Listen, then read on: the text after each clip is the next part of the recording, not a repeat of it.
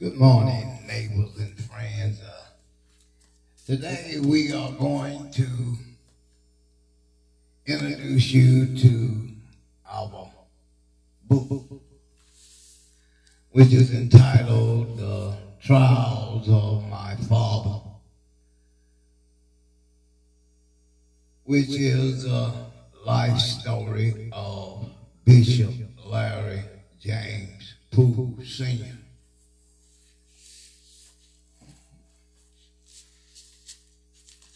I was born in January, which is one of the greatest months of the year. It is an Aquarius. People that show love and passion and designed to be love and designed to show love. When I was born January the 21st, 1952, during the era of coming out of a Great Depression and entering into a new beginning. I was born to Oscar James Poole and Dorothy Rufa Mae Somerville Poole. As most people or children that was born didn't have a father at home or a father figure besides your grandfather, because most of the time men would leave or abandon or divorce or separate themselves from their wives,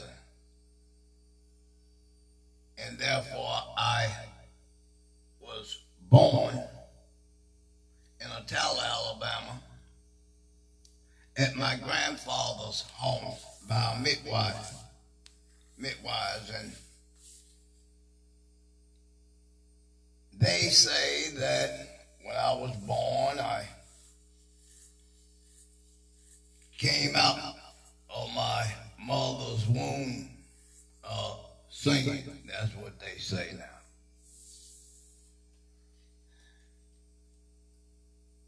My mother had me or gave birth to me.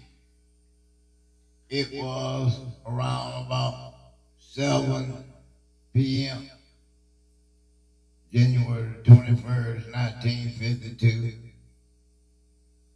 And my mother had been working that day. My mother worked as a maid for people. Yeah, worked all that day, and then when she got home, her water broke and everything, and she began to go into labor and began to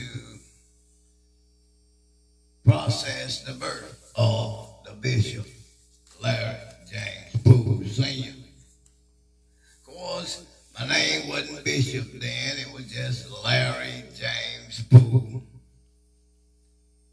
And my grandfather, the midwives and everybody, the midwives got around and they got some hot water and everything. All this is foretold to me by my mother. And that began the process of birth of new life coming into the world. I know that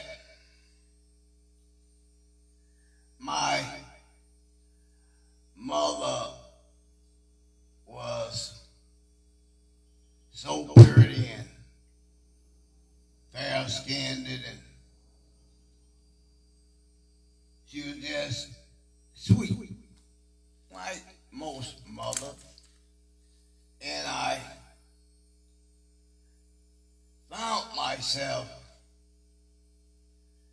by the time I turned 2 years old,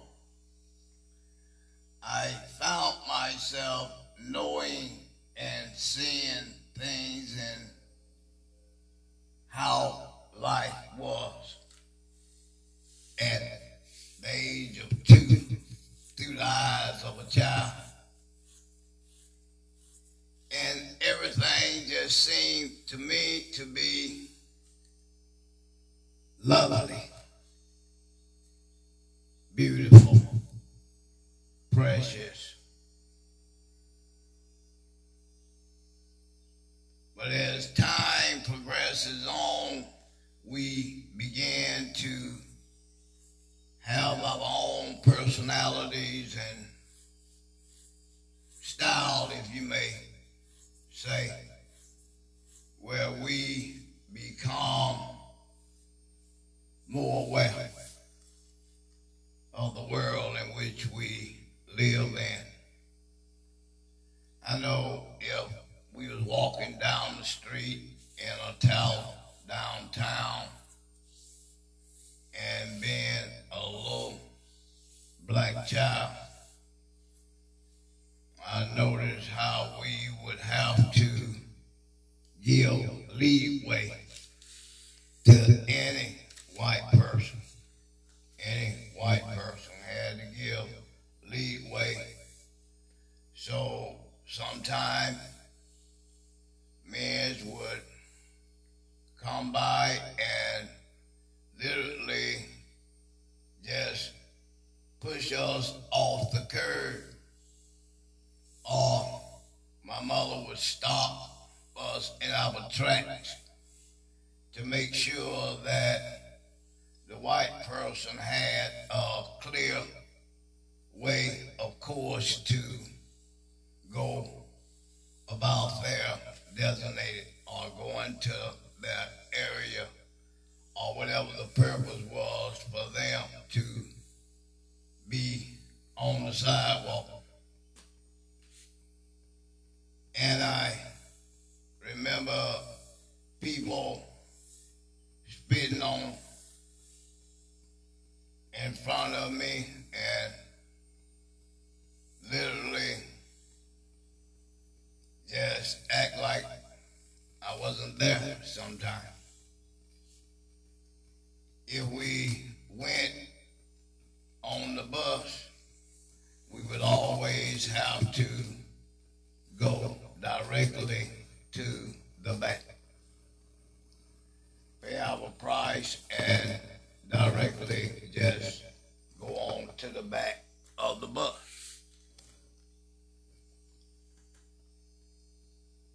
And so at a young age, being black, you're already being conditioned of what your place is or what role you play in society.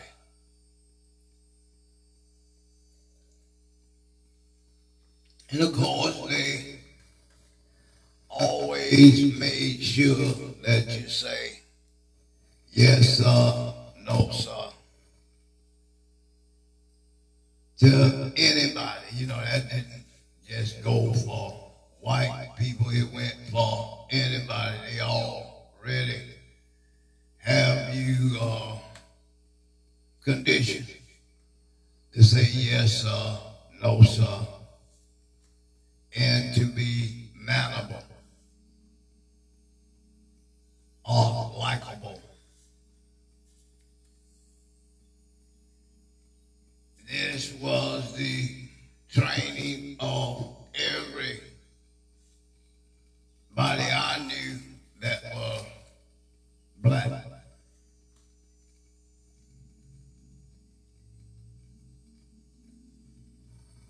During the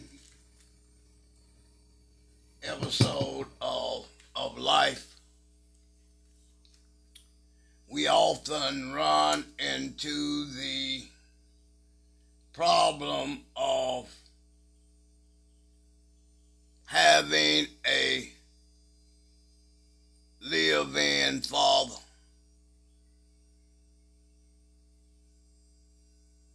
So with my father being gone or absent or from me, my grandfather had to be my father.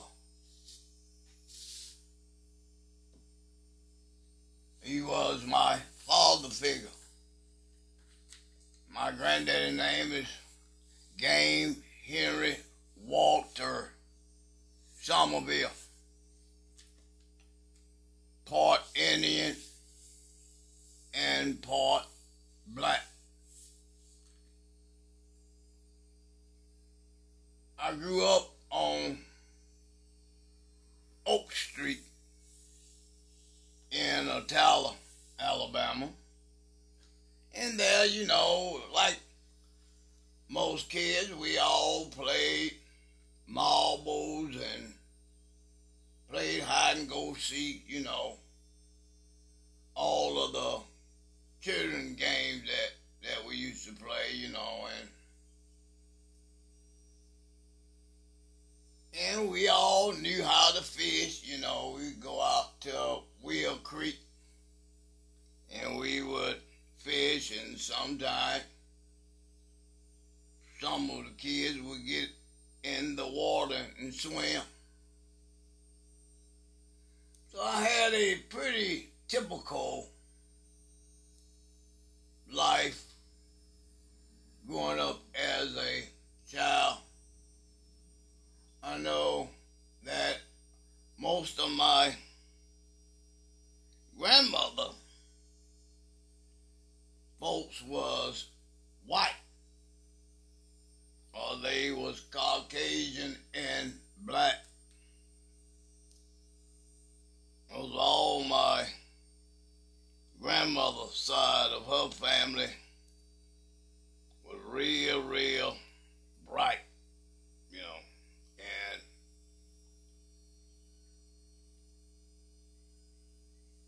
so by saying that, I had an auntie by the name of Aunt Sally Bell. So we would go down to my Uncle Jesse and Aunt Sally Bell house, in which they had a beautiful house there on Shorter Avenue. So I spent a lot of my time there with my Aunt Sally Bell and my Uncle Jesse. But in my grandfather's house, my grandfather was a pipe, worked at the pipe shop, and bootleg whiskey, homebrew, white whiskey, and everything like that. So I kind of grew up in a home where they would go to church on Sunday, and then after church would bootlegging time, you know, drinking and dancing and making folly and everything, and everybody was happy and living that type of life. The preacher, he'll come by and eat all the best piece of the chicken. We used to eat out of what you call like little pans for the children. No, not my grandmother had pretty china and different things, you know. But we wasn't allowed to eat out of those plates or drink from those crystal glass. So they had like pans, you know, like little cake pans, you know, like a pie crust pan they had They was real thick, you know. They'd wash them and everything like that, you know. But this is what most of the children had to eat from. And I remember on Sundays, oh man, Sundays was just like hallelujah hour, you know, for us, you know. And we know we gonna get that fried chicken, some of that homemade corn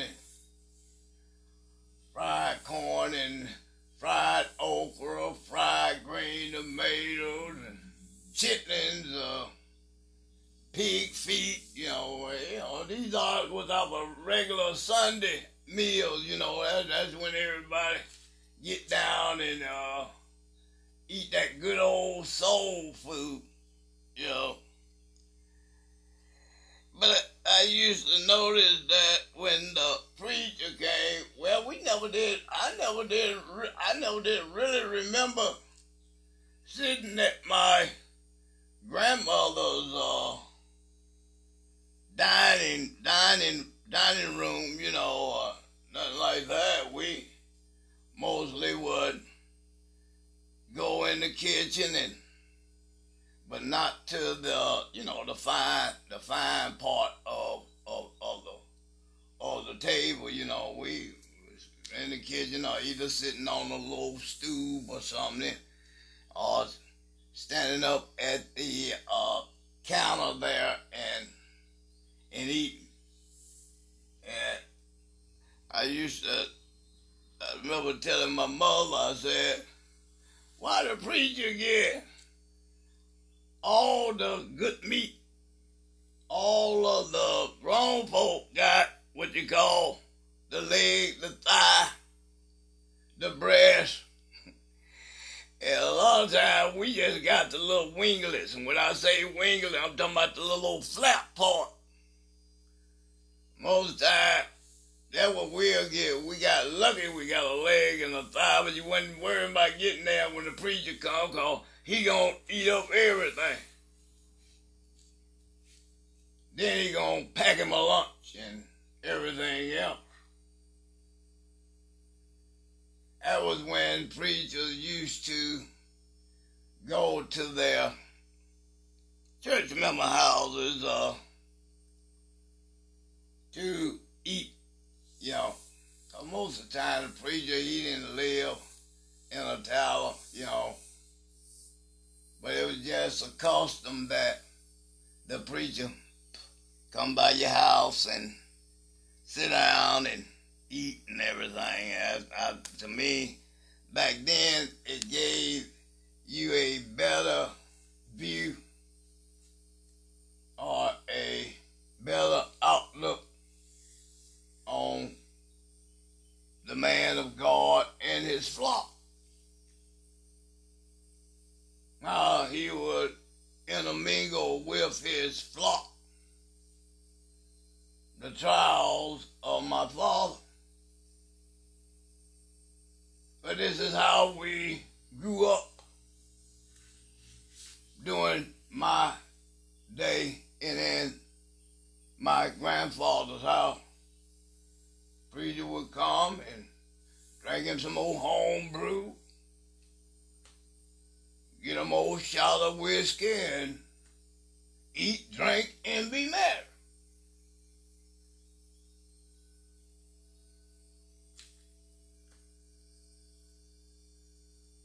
And my grandfather was real strict. He wasn't mean, but he was strict about chores, about us doing what we supposed to do around the house. It might be raking up under the house, because back then it wasn't required for you to have your whole blocks of surrounding your house. So a lot of the houses was on pillows. You know, you had a pillow here, pillow on the right, and maybe a pillow in the middle, and then a pillow on each end. You know, all depends on how big the house is. Where they just had pillows, and you could see up under the house, you know, and you had to keep that rate. You know, you couldn't just let junk accumulate and all up under your house. It was rate like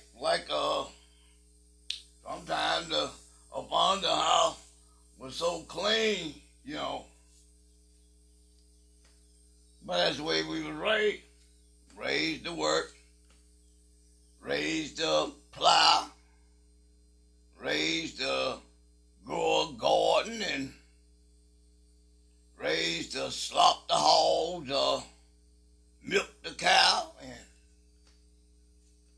build the fence, whatever, you know, that needed to be done. But that's the way my grandfather and grandmother and my mother, along with her sisters, raised us, you know. Then all of us at one time was in my grandfather's house. And my grandfather had 6 girls and 1 boy, which is my Uncle Billy. One Billy Brooks, them named after Billy Brooks, named after my Uncle Billy. So all of us grew up there in my granddaddy's house, all except for my Aunt Betty Rowe. Aunt Betty Rowe had got married to her husband, Mr. Brooks. And she had children, you know, and everything on there. My grandfather gave her the lot and helped them build a house right next to him. But he was good about that, and you know, and then we slaughtered a hog, you know, and we learned how to cook off skin and how to slaughter a hog and hang him up with his hind legs and had wire wrapped around his leg and took a whole pipe, stuck it down in and then we split him down the belly and then began to pull out the guts and everything and cut off the skin and throw it in a black pot, real hot from the giddy up, you know, and you throw that skin in there and it comes up just like a pork skin. It'll come out fried and greased hot, you know, and everything. Boy, I tell you, crackling, you had yourself a ball back then. I remember we used to take old chicken out there and wring his neck, you know. We just be wringing the chicken neck, and then when they wring the chicken neck, he let him go real quick, and he just be running around in circles, running into everything, and that was amusement for us, you know. We said, man, look at that chicken, that's what they got. He's running around like a chicken with his neck cut off. Yeah. And, you know, but we had what I called a wonderful time growing up, because everybody was in the house. Everybody, their mamas and their children and everybody else, we in one big house.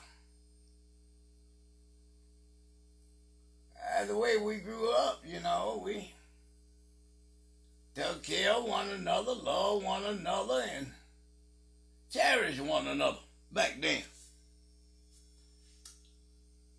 And we would go to church. We was members of the Methodist Church up on Third or First. I think it was First. No, it was up off of Third. off of 3rd Street there in Ocala. And we would go to church and listen to the preacher and have a good time, you know. Singing and everything. Everybody on Sunday, you know, they got on the white, you know, white was the thing. White was the thing. Or white apparel was the thing. You know, what everybody just about wore white. You might have black and white, you know, a white shirt and black pair of pants or something. You know, that's your Sunday go meeting clothes. But we would go and we'd have a good time, you know, all the way. Until I turned 5 years old, I lived it with my grandfather and grandmother, along with my mother and her sisters and everything. We used to have a big tree. We used to call it a cherry tree. And I remember Julia Ann,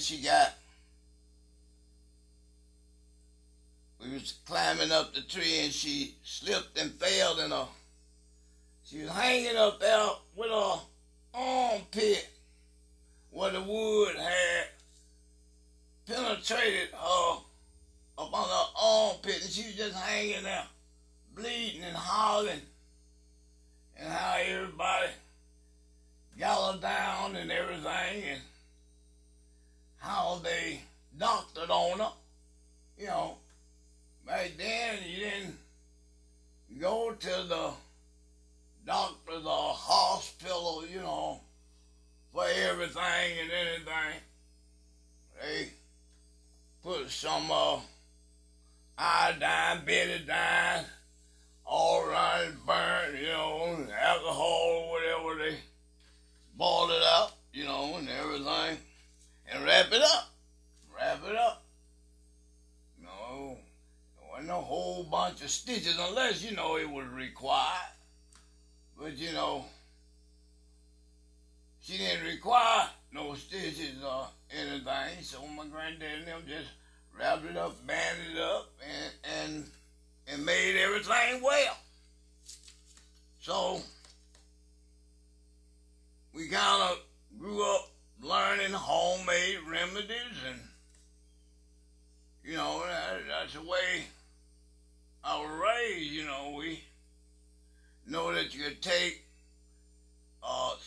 snuff and or tobacco or chewing tobacco, and you could chew it or take the snuff and put the snuff on it, or either take the chewing tobacco and lay it up on it. It's gonna take out the infection and take some of the pain away, you know. So we didn't spend a lot of time in doctor's offices, you know. But I know my grandfather never had to punish me or whoop me or anything like that. That was always left up to my mom and to her sisters, and, you know, they did most of the discipline. But growing up in a bootlegger house, I acquired a taste for alcohol. And usually they'll let you come in there and get them little quarter shots, what they used to get in them little jars, you know. You had to go in there and get them up, you know, take them to the back and everything like that. And boy, they left a cone in there. I was hitting it now, I'm just telling you. This went on for a pretty good while, you know. A little bit here and a little bit there. Well, I grew old and was around it, and I used to go back there and steal my granddaddy homebrew, get the homebrew and everything, and one particular day, I think Gloria Jean White, Mildred White, Janie B, and all of us was out there, you know, playing and everything. And I done fooled around and got drunk. I mean, I'm just about 4 years old.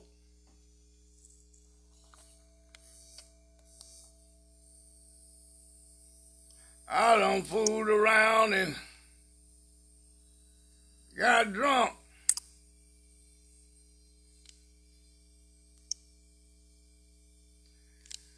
Yeah, fooled around and got drunk, and my mama and them noticed that I was drunk. And mama told me up.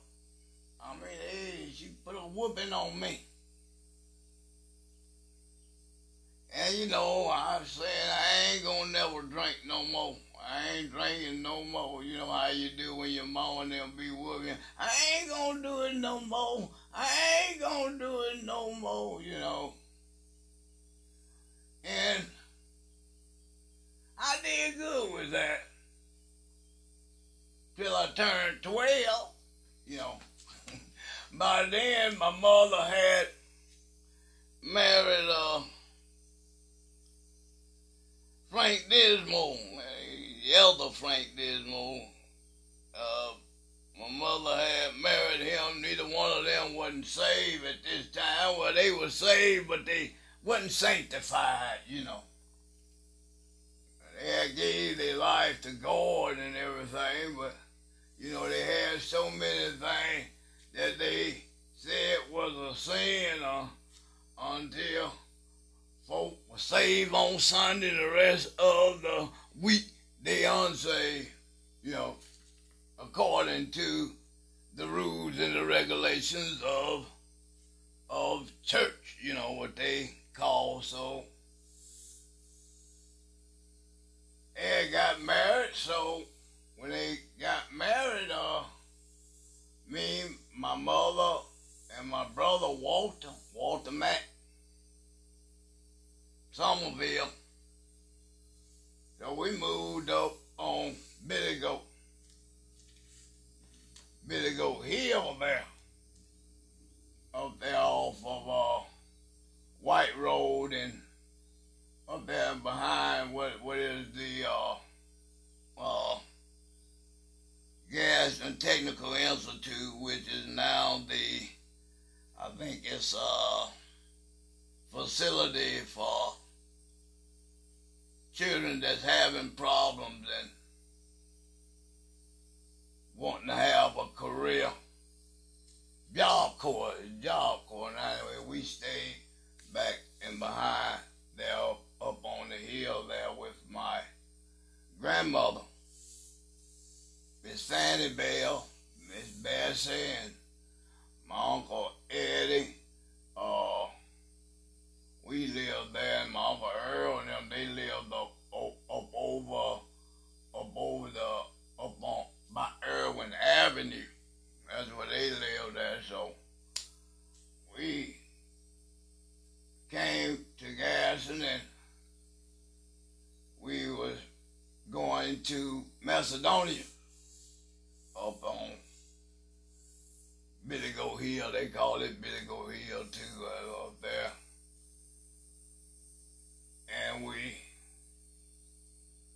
practically doing the same thing, you know. Only my grandmother wasn't a bootlegger, so it was a different environment, different type of style, but house full of folk, black folk. Back then,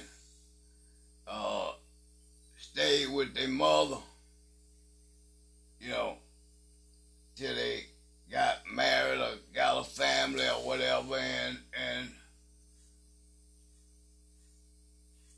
move on or to purchase their own home. So I guess we stayed there about a year or two, because I remember going to school down at Central Elementary. and I would ride most of the time with Miss Vaughn and Charles. We would ride to school, you know.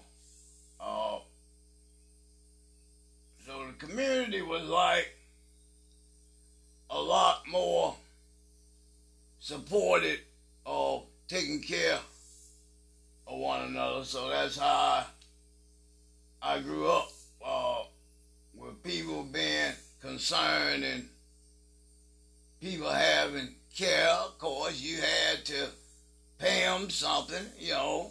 Sometimes you didn't have it, they would, you know, go on along with you, or maybe your mom may wash a load of clothes, or maybe somebody in the household may chop a cord of wood, or whatever, in order to show your appreciation of trying to be responsible towards others that have contributed to you.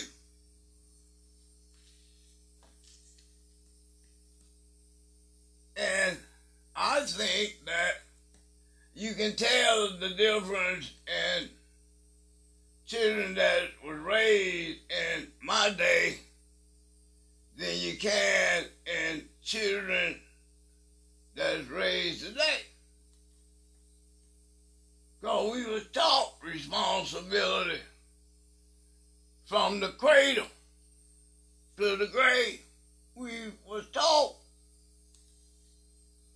to be responsible, taught to be self-sustaining, hanging up your clothes, picking up your shoes, or cutting wood for the fireplace and getting the coal in for the fireplace, or building a fire up under the black pots for when it's time to wash clothes.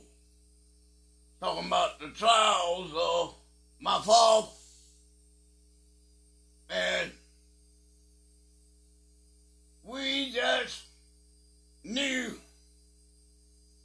that we had to be responsible, not only for ourselves, but for our mothers, our fathers, our grandmamas, our great-great-grand-aunties, and everybody, you know, everybody back then you had to respect them.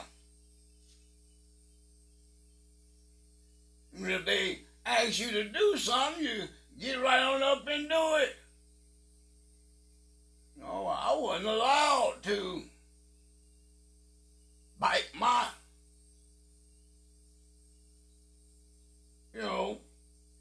wall my eyes or look at you like you're crazy and say smart stuff out your mouth.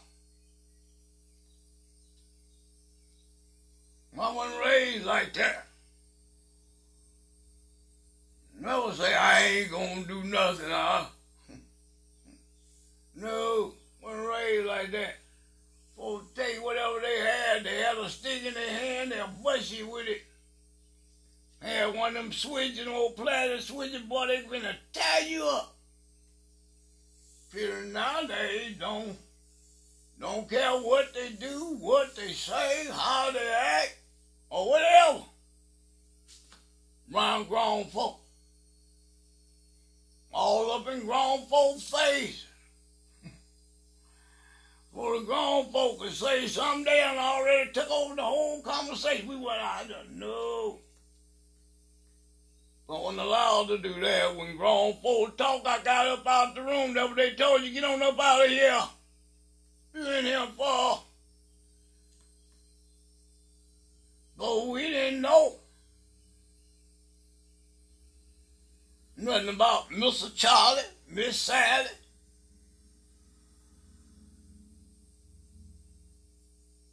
But as we grew older, my father and my mother, at least my mother, was high spirit. My mother was high spirited. proud black woman, and she wanted to have a house. So she went down to the loan company and inquired about purchasing a house. My mother did. Then my mother took my father's body out for him to sign. We were working at the steel plant. I think the name of that company was Liberty Loan or something like that. She had went to inquire about purchasing a house.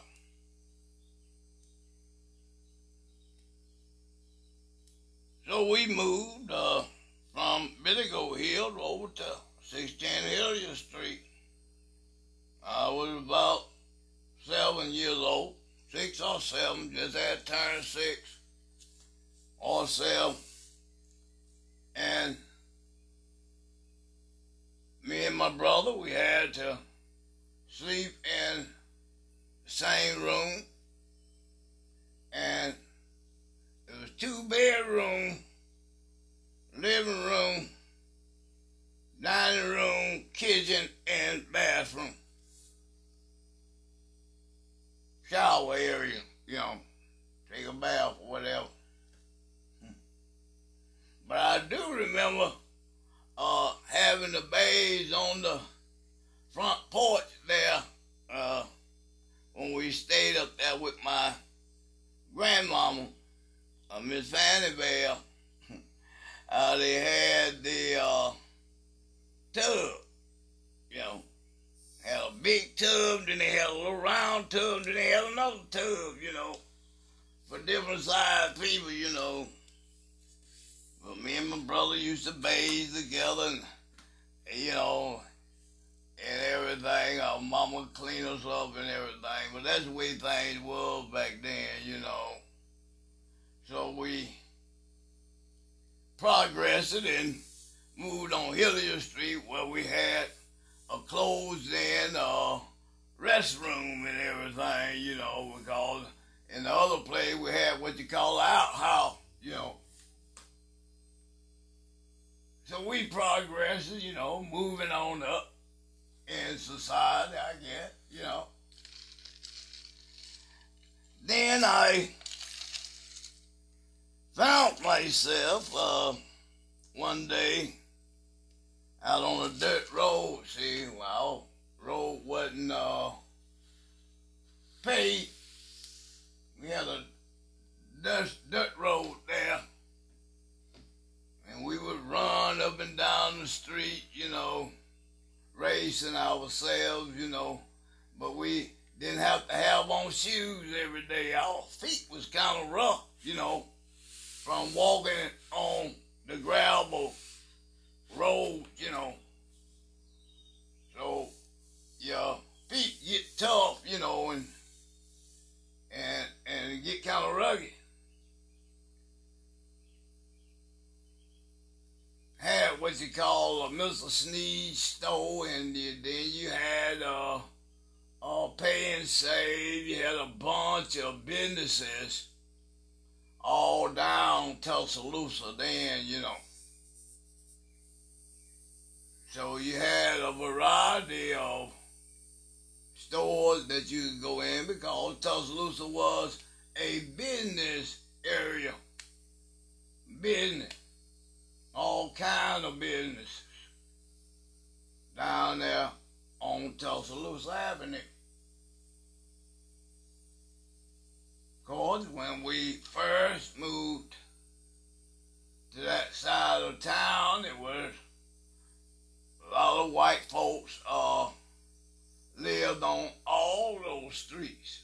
But when we started moving in, they started moving out. They started moving out. Those that could afford to move out, but it seemed like all of them over the course of years, got up out of there, you know. So it was a black community. And there we realized very quickly that we had to be our brother's keeper, and that we had to be a village. How people would look out for you, look out for your house, look out for your children, and made sure that we did the things that was proper for children to do. I'm not saying that we was goody two-shoe, cause me and Jose guy, we done went down to Pay stole us a watermelon. Yeah. Then he get home good with the watermelon. Phone ringing and folks telling on you. And they'll whoop you there. Call your mama whoop you, then you gotta wait on your daddy to come in. He gonna whoop you too. Yo.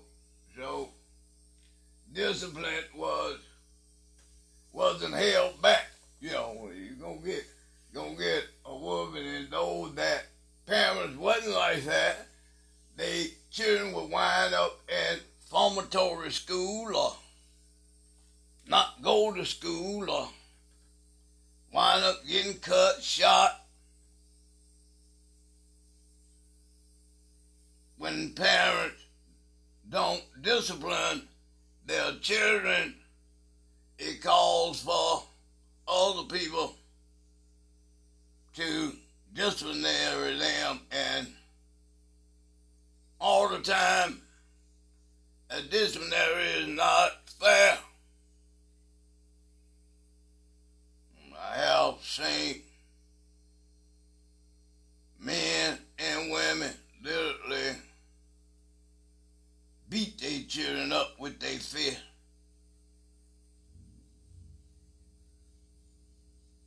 Most of those children wind up being just like their mama and dad, and that's the way they raise their children. But being black and Gaston, Alabama was a hard thing. A real hard thing. The best thing that we had in which was the church. Because there you could find liberty. There people are going to be on their best behavior. There people help and try to teach you how to be black and proud and have dignity, have character. Well, they taught us all that in church, see, because we had to get it in church. Of course, our schools was fine with me because we got us out of the house and on a playground and everything like that. But, you know, kids is cruel, and for me, it was rough because I had a bald head. My mama used to put ink on my head.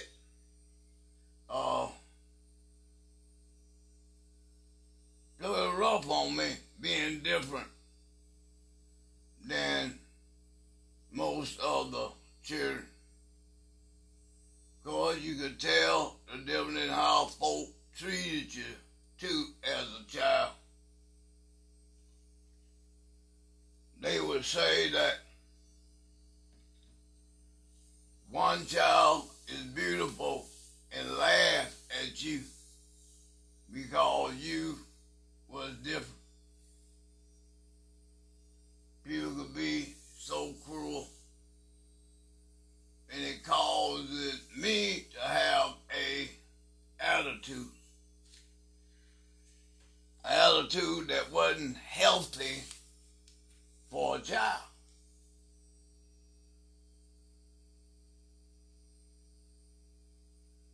I remember in the first grade, my teacher was my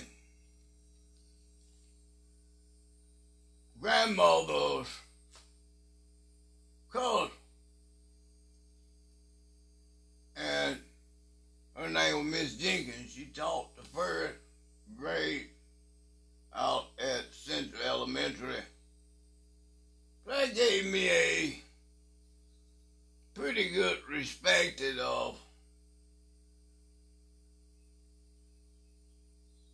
not being so built up with hate and malice and feeling belittled because my cousin would show me some love, you know. Of course, I moved up to the second grade. I had,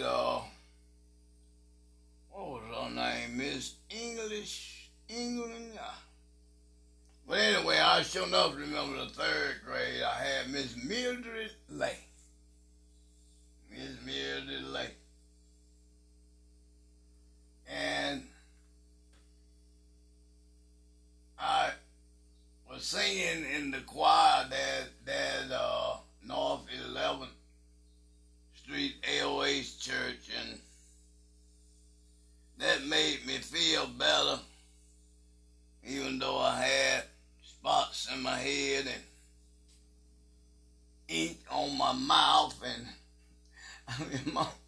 had ink on my mouth, ink all in my head, so people would I'm like a walking sign for somebody to mellow with, or somebody to pick with, or for somebody to talk about. But at church, I found a relief because I could sing. That made me feel important. Made me feel as though I was accepted. You know, being accepted is a powerful thing that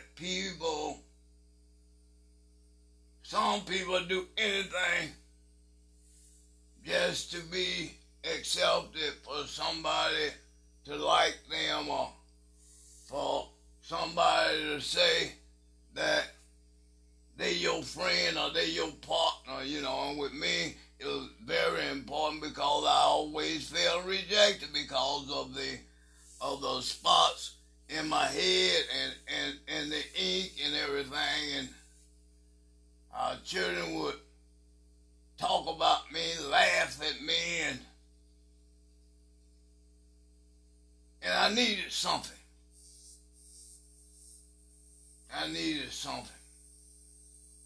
You know, I know people say, as long as your mom and daddy love you, it's going to be all right. But a child or individual or person need more than that.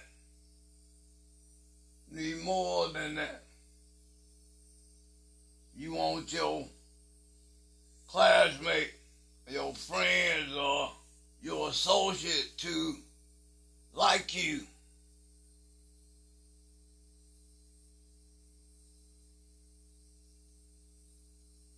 I had only a few friends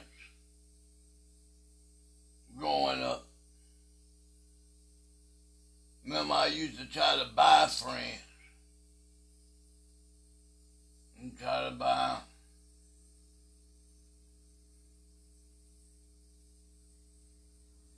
And sometimes, a lot of things I got into was just to be able to have a friend. fighting. Fought all my life. Fighting something. All my life. All my life. Glad to grow up under this type of pressure. Up under this type of environment.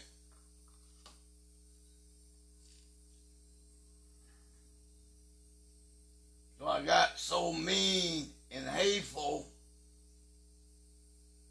till I got to 3rd grade, and Miss Mildred Lay heard me sing, and she said, "You gonna have to represent our class."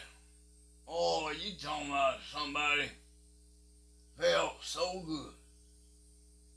Felt so good just to be needed or to feel wanted. And to have a relationship and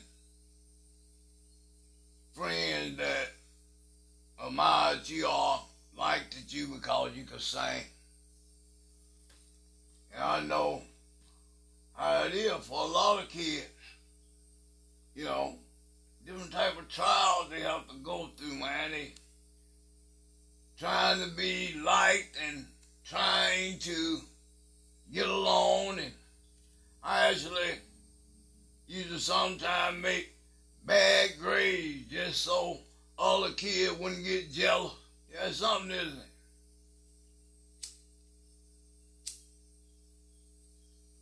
We go through all those type of things, wanting to be accepted. I know I did. Cried a many a day because I was different. Because I had this condition. Cried a lot of day. And fought just about every day with someone until Miss Mildred Lay recognized that Miss Anderson, who was my 2nd grade teacher.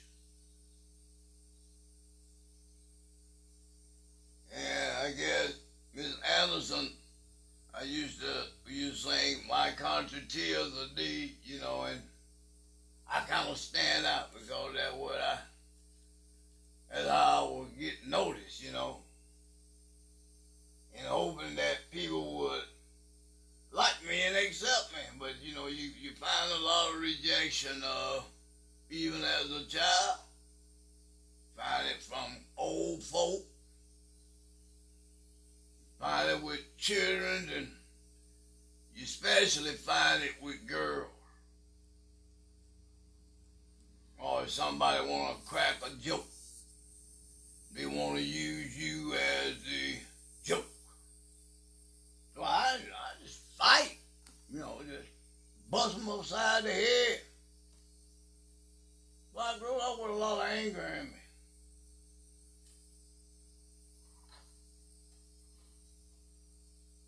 Time progressing on, I'm in the 4th grade. I got Miss Montgomery.